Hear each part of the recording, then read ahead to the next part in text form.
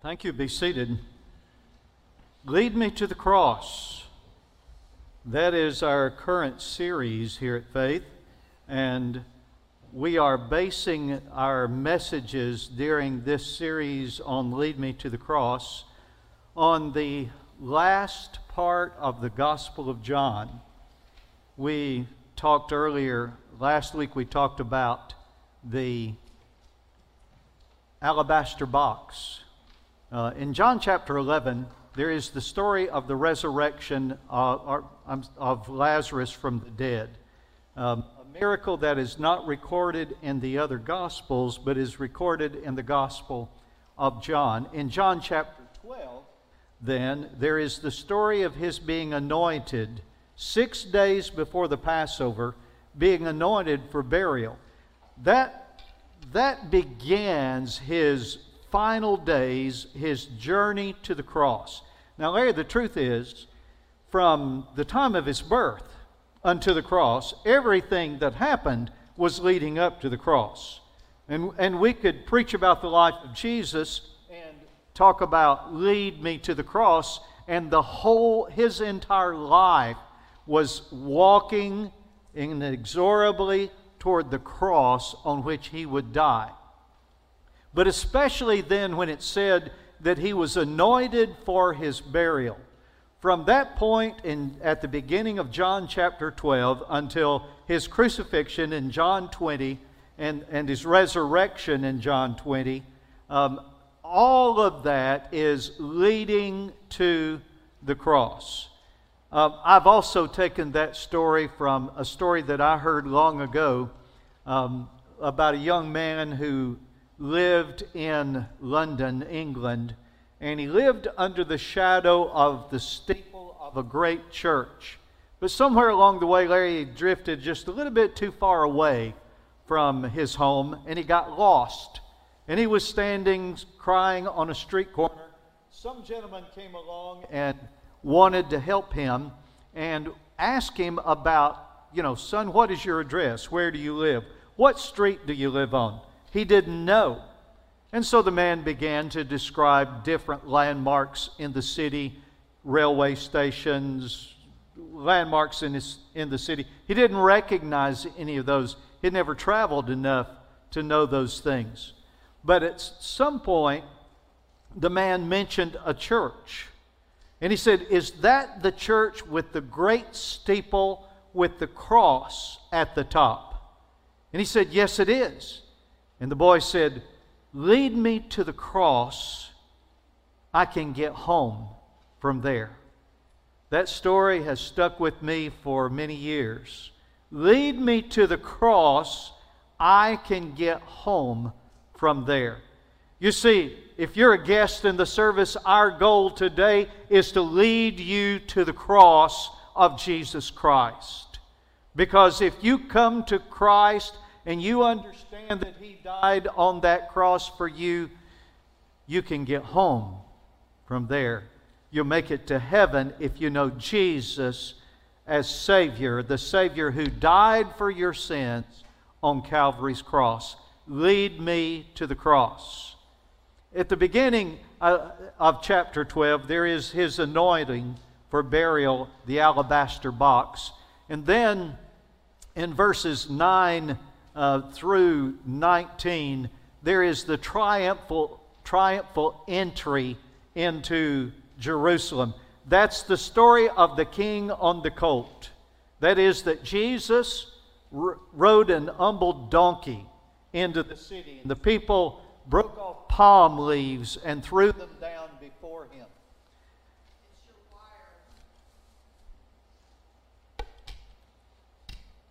They threw palm leaves down before Him, and to welcome Him, they shouted, "Hosanna, King of Kings."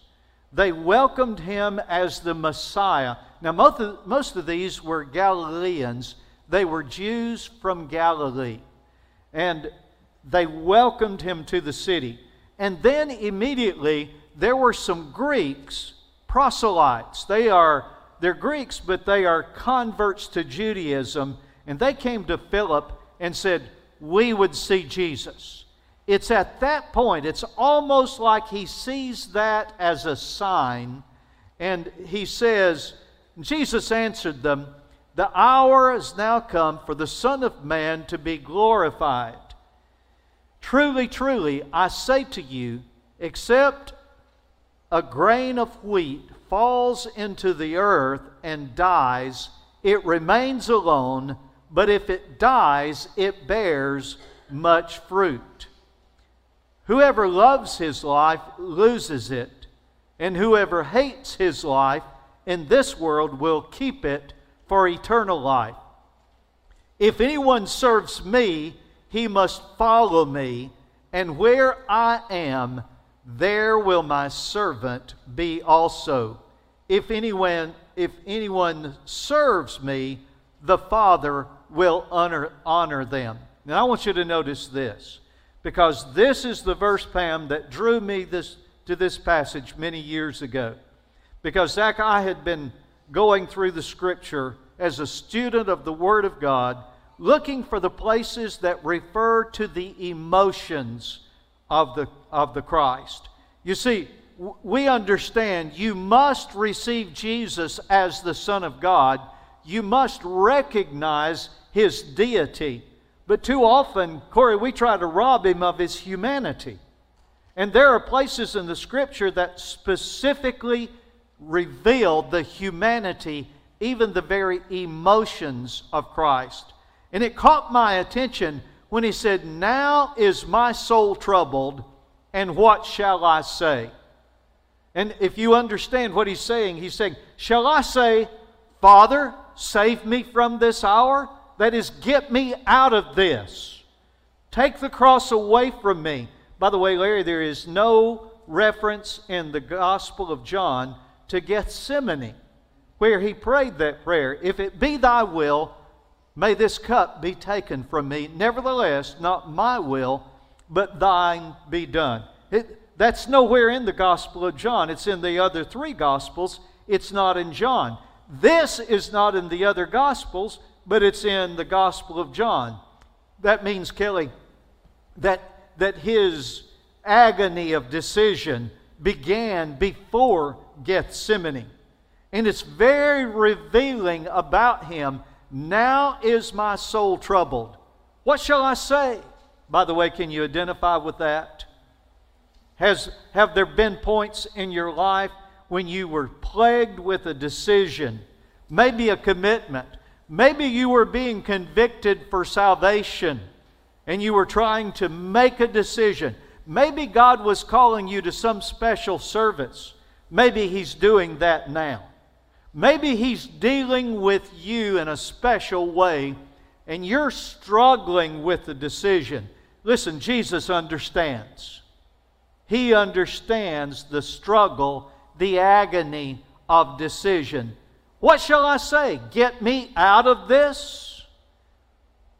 But He said, but for this cause, for this purpose, I have come to this hour. And instead, He said, Father, glorify thy name. Glorify your name. Then a voice came from heaven, I have glorified it, and I will glorify it again. What we're talking about today is the agony of decision.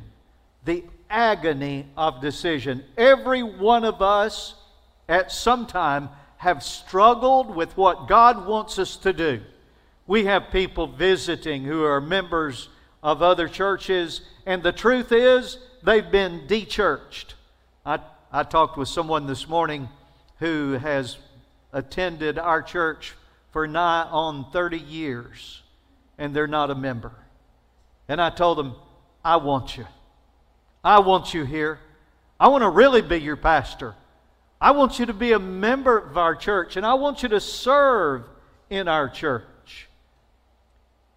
They're still dealing with the agony of, maybe I should have said, the agony of indecision. We had a couple come in the first service this morning and commit to being baptized. Some of you know Scotty and Allison, and both of them, husband and wife, came together. Praise God! In the early service this morning, and came for baptism, and we'll be baptizing them and Cody Hill on March the 22nd. There are probably others who need to do that. You need to follow the Lord in baptism after you have trusted Christ. And maybe you're dealing with the agony of decision. You've been de-churched. We want you to be re-churched. We want you here. If you're coming to serve, if you're coming to be entertained, if you're coming to be served, not so much. We talked in our Sunday school class. I'm looking around to see how many of you were in my class this morning. We talked about deserving church members. And I said, you need to get rid of the D and not be deserving. You need to be serving. That's what church membership is all about, serving. If you're struggling with the agony of decision, listen, Jesus understands. And He's given us in this passage some principles that you need to understand as you make your decision. The first principle is the principle of sacrifice. The principle of sacrifice. He said, except a kernel of wheat fall into the ground and dies, it remains alone, but if it dies, it bears much fruit.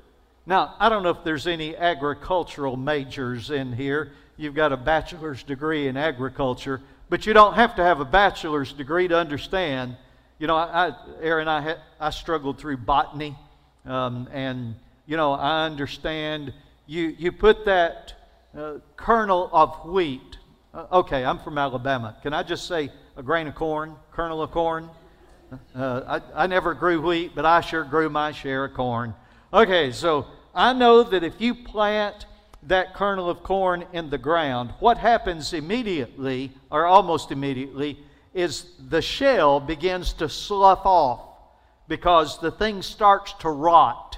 The shell has to come off in order for the plant to sprout, to send roots down and send a sprout up through the soil. By the way, that's a pretty good picture of what happens to you when the Spirit of God gets hold of you. You have to let your shell fall off. Too many of us have got a hard shell around us, and God is trying to break our hearts, trying to bring us to sacrifice, to humble us, to get us to bow our knee before Him.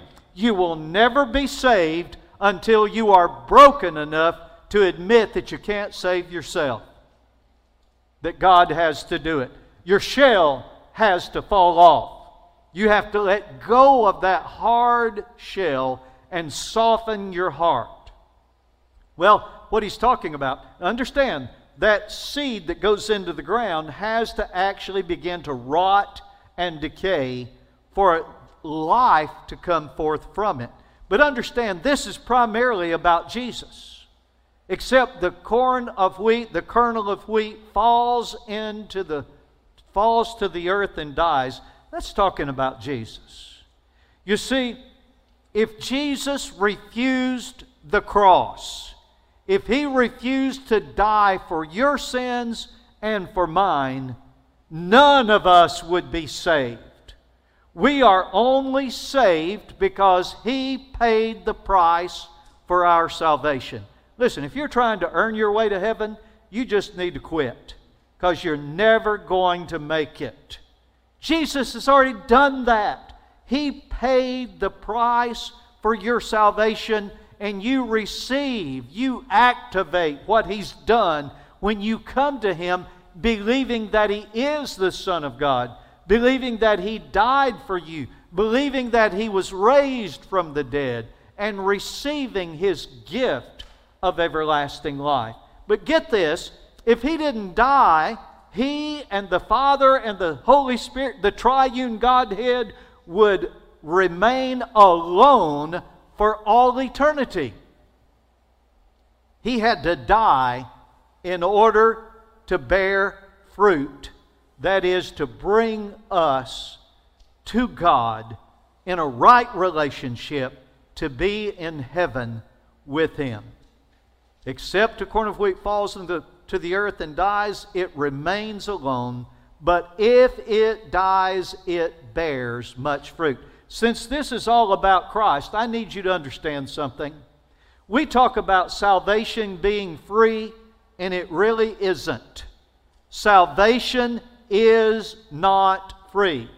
Now don't quote me, don't tweet that unless you tweet my explanation, okay? Salvation is not free. It cost God His Son. And it cost Jesus the cross. Listen, that means not just dying. That means an awful, humiliating, suffering death on the cross. Salvation cost a plenty, but it's offered to you freely because He already paid the price. You don't have to do anything but believe in Him. That is, receive Him as Savior. Eternal life is in Him, and you receive the gift of God by receiving Him. You receive Him, the gift of eternal life is in Him. You receive the gift of eternal life because He paid the price. Salvation can be offered to you freely because He's already paid the price. But I need you to understand something. We're talking about the principle of sacrifice. And the truth is, unless you are willing to serve, unless you're willing to give up your desires, your preferences, your own will, you will never be fruitful for God. Salvation is offered freely, but friend, it'll cost you to serve Jesus. It may cost you your plans for the future. I assure you, when Brenda and I surrendered to God's will for our life to go to Africa as missionaries, Alice, I'd never planned on going to Nairobi, Kenya. Never dreamed. I got to tell you, that's someplace you just never drop by. You have to mean to go there. You have to go there on purpose. We gave up our occupations. We gave up our dreams. We gave up our plans in order to follow the call of God. Now, God may not be calling you to Africa, but I'm telling you, He's asking you to serve Him, and it will cost you to serve God.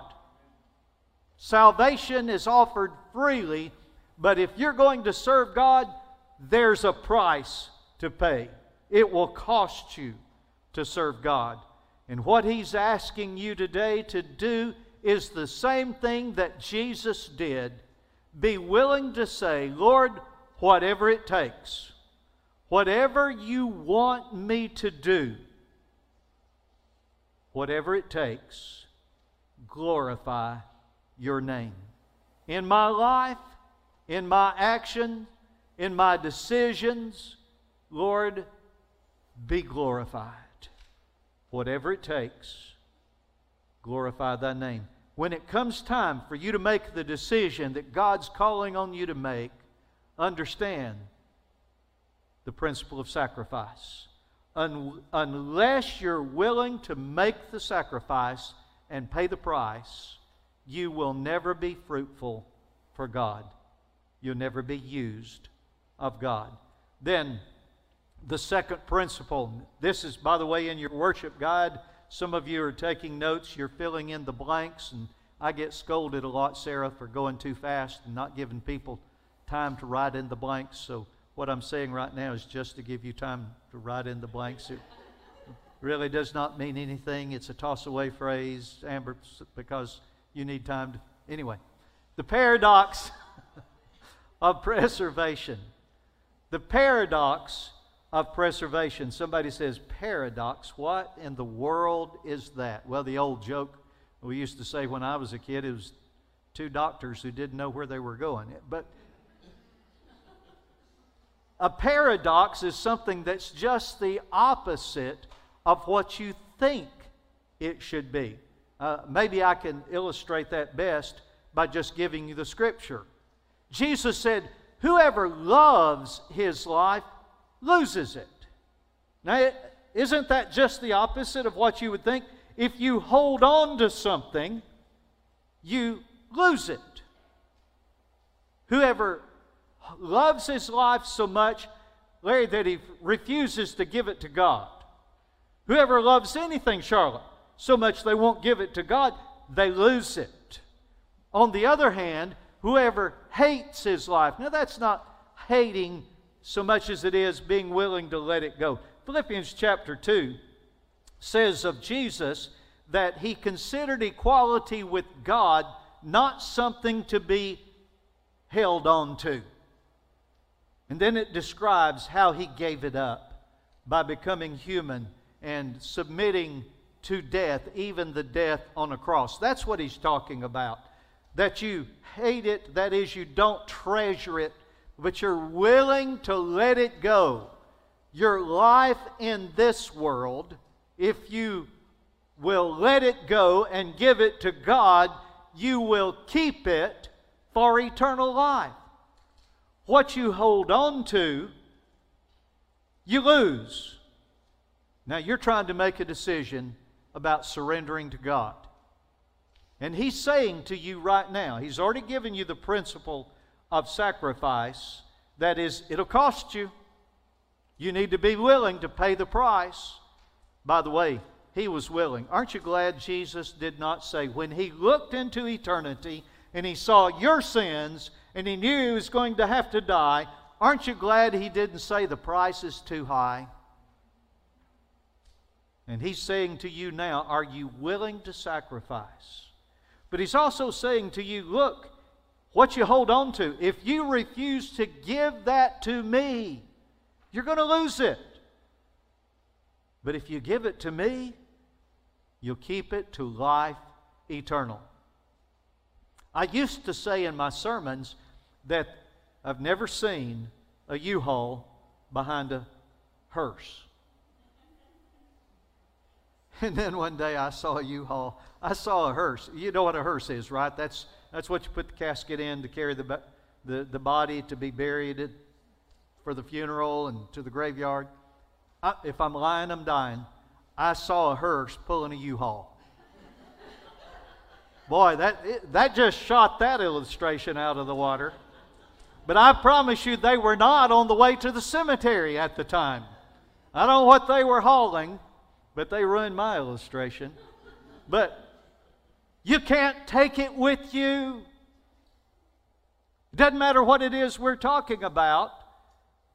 When you die and you've held on to it, you will leave it behind if you haven't lost it already in the meantime. But you can send it ahead.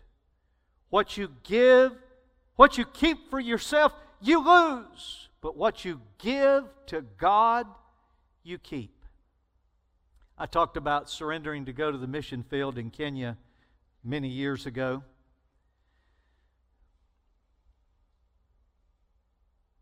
One of the things that led me to that decision was reading the book Through Gates of Splendor. If you've never read the book Through Gates of Splendor, you need to read it. It's the finest mission book, the most moving mission book that's ever been written. It's the story of Nate Saint, Jim Elliot, Ed McCully, Roger Youderian, and I've forgotten the fifth guy's name. 5 missionaries who were working in the same area in the Amazon or in South America, and there was an unreached people group there. They called them the Auca tribe. That was the name that was given them by the tribes that lived around. They were a very violent tribe, and they were known as murderers, murderous killers, but they'd never heard the gospel of Jesus Christ. And so these 5 missionaries developed a plan, and it's a long story. I won't tell you the whole story, but they flew in a little yellow Piper Cub and landed on a sandbar, and the Indian tribe misunderstood their intentions, and they came out and they speared them to death. If you've seen the movie The End of the Spear, it's the same story. It's based on the book by Nate Saint, Jungle Pilot. Life magazine published a huge cover story about them, and the conclusion in Life magazine was, what a waste. These promising young men, their lives were wasted because they were murdered. By the way, Nate Saint's sister and Jim Elliott's wife went together as a team to that same tribe, two women. Because they were women and because they happened to knock on the door of the chief of the tribe when they got there and came under his protection, among them and shared the gospel of Jesus Christ with them, and the very men who speared the missionaries to death were saved. Amen. And someone found, in fact, Elizabeth Elliot found written in the notes, in the journal, the prayer journal of her dead husband, Jim Elliot, the note, a man is no fool who gives up what he cannot keep in order to gain what he cannot lose. Listen, what you hold on to, you lose. But what you give to God, you keep. So in the throes of your decision, whatever it is, give it to God. Give up. Surrender. Because what you hold on to and refuse to give to God, you lose. But what you give to Him, you keep. Be willing to say, Lord, whatever it takes. Whatever it takes. Father, glorify your name. The paradox of preservation. Then the third principle that you need to understand as you struggle with your decision is the purpose of providence. The purpose of providence. You see, when you talk about providence, you recognize that things don't happen by chance, that God is in control, and God knows what He's doing, and He brings things about to bring you to the right place at the right time. I am convinced that you are in this service today because this is where God wanted you at this moment. Now, I will say that there are others that are supposed to be here that did not come because we are given free choice. But in His providence, God has brought you to this church. God has brought you to this service. Jesus recognized the providential hand of God. There's something about the fact, Charlotte, that they had made that triumphal entry. He had been welcomed by the Galilean Jews. And then the Greeks came to Him. And it's immediately, Larry, when those Greeks come to Him, that He says, now is my soul troubled. And what shall I say? Now is the time. Now the kernel of wheat must fall into the ground and die. He recognized the providence of God. He also recognized the purpose of God. Now is my soul troubled, and what shall I say? Father, save me from this hour? No. But for this purpose I have come to this hour. You see, he recognized the providence of God, and he recognized the purpose of God in his coming. You need to recognize how God has worked in your life to bring you to this point. You know, I thought about that this week as I was thinking about this service, and wow, I don't even have, I'm preaching without notes. That's a dangerous thing. In 1960, a B-47 bomber took off from Little Rock Air Force Base. Nobody in here is old enough to remember this. But in 1960, a crew took off from Little Rock Air Force Base. This bomber was loaded down. And so they used JADO bottles, rockets attached to the wings, to blast it off the runway. One of the crew members was a man by the name of Tom Smoke. He was one of 4 crew members on the airplane that day. Tom Smoke said he had spent his time with God. He had met with God. He'd talked with God on that morning. He did his daily devotional, his quiet time. By the way, young people, you listen to me. You need to start that. If you're not meeting with God every day, you need to start right now.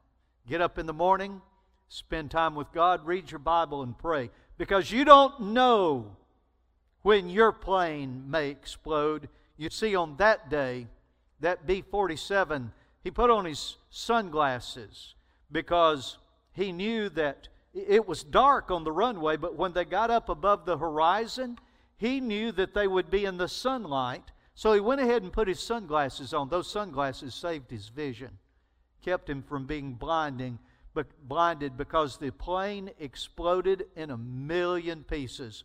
One minute he said I was in the airplane, the next I was falling through the air. One thing he said, Wendy said, I didn't have time to get saved at that moment. All I could think about, Pam, was I was falling through the air. Listen, if you're thinking I'll wait until some later time and then I'll get saved, you better trust Jesus now, because you don't know the time, and when the time comes, you don't know that you'll have time to trust Jesus and be saved. You need to be saved now, right now. That plane exploded and he was falling through the air. He was the only one of the crew that survived. The other 3 perished. They found the bodies. He said he was falling through the air and said his parachute opened. He didn't pull the parachute, Derek. That parachute, when they took it off of him on the ground, the D-ring that you pull to open the parachute was still in its harness. He never pulled he couldn't think to pull the parachute, to pull the cord. But the parachute opened. And he felt the parachute open and slow him down. He said he was looking at the ground and he noticed that one of his boots had been blown off of his foot. Foot was still there, thank the Lord, but his bare foot was sticking. He said that bothered him. You know, it's funny to me, Corey, that would bother him. The plane just exploded, but he's worried that his boot's gone and his bare foot's sticking out. And he's thinking about how he's going to land. And he planned it out in his mind, you know, I'll land more on this foot and I'll roll and everything he's been trained to do. But as he's looking down, he's seeing the ground rushing up at him way too fast. He looks up at his parachute and it's full of holes. The fire of the explosion had burned through the pack on his back. In fact, Tom Smoke was so badly burned, he spent over 2 years in the hospital afterwards. But the fire had burned through the pack on his back. And it's like paper mache. You kids ever folded up paper and take scissors and cut it? And then you hold it up and it's full of holes and it's got all this design. Well, that's great on a piece of paper. It's not so good on your parachute. And his parachute was full of holes and he was falling way too fast. In fact, Larry said he gave up hope when he passed this lady. He landed on the concrete driveway of this certain lady. She had a big, tall TV antenna. He said when he went past that, he gave up all hope. There's no way I'm going to survive. But he said he hit the ground and he did his little roll, and before he could even complete his roll, he was jerked up off the ground and he was suspended about 12 feet off of the ground. And he looked up over his head and he had fallen exactly between 2 giant oak trees. He said he went back and saw those trees 2 years later after he got out of the hospital, and the trees had grown together. He said he would have died when he hit the trees. But at that time, when he fell, there was just enough room between the trees.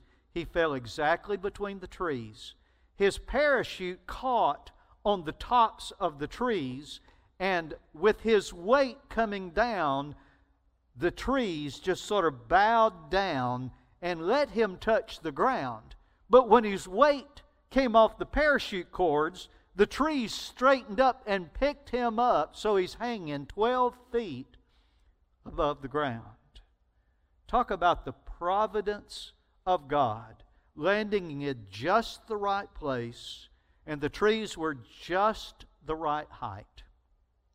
During a couple of years recovering from the severe burns that left him disfigured for life, Tom Smoke, realizing and recognizing the providence of God, kept saying, He left me here for some reason. I'm still here. What does He want me to do?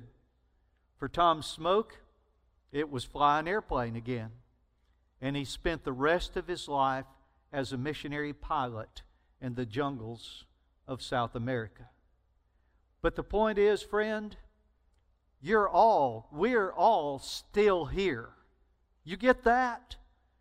God in His providence has brought us to this place at this hour, and I need you to understand He's done that because He has a purpose for your life. He has a purpose for you.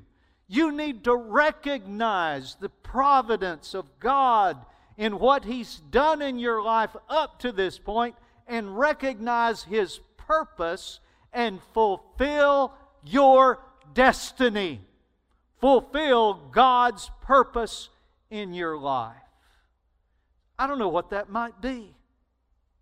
I know that He wants you to be saved. The Bible says that He's not willing that any should perish, but that all should come to repentance. God wants you to be saved. He wants you to follow Him in baptism. Well, how do you know that? Because He commanded us to baptize you. Somebody said, well, there's no command for me to be baptized. Yeah, there is. He commanded us to baptize you. Do you not understand that's a command to you to be baptized? Follow the Lord in baptism. He wants you to be a part of a fellowship of the church, and you need to do that.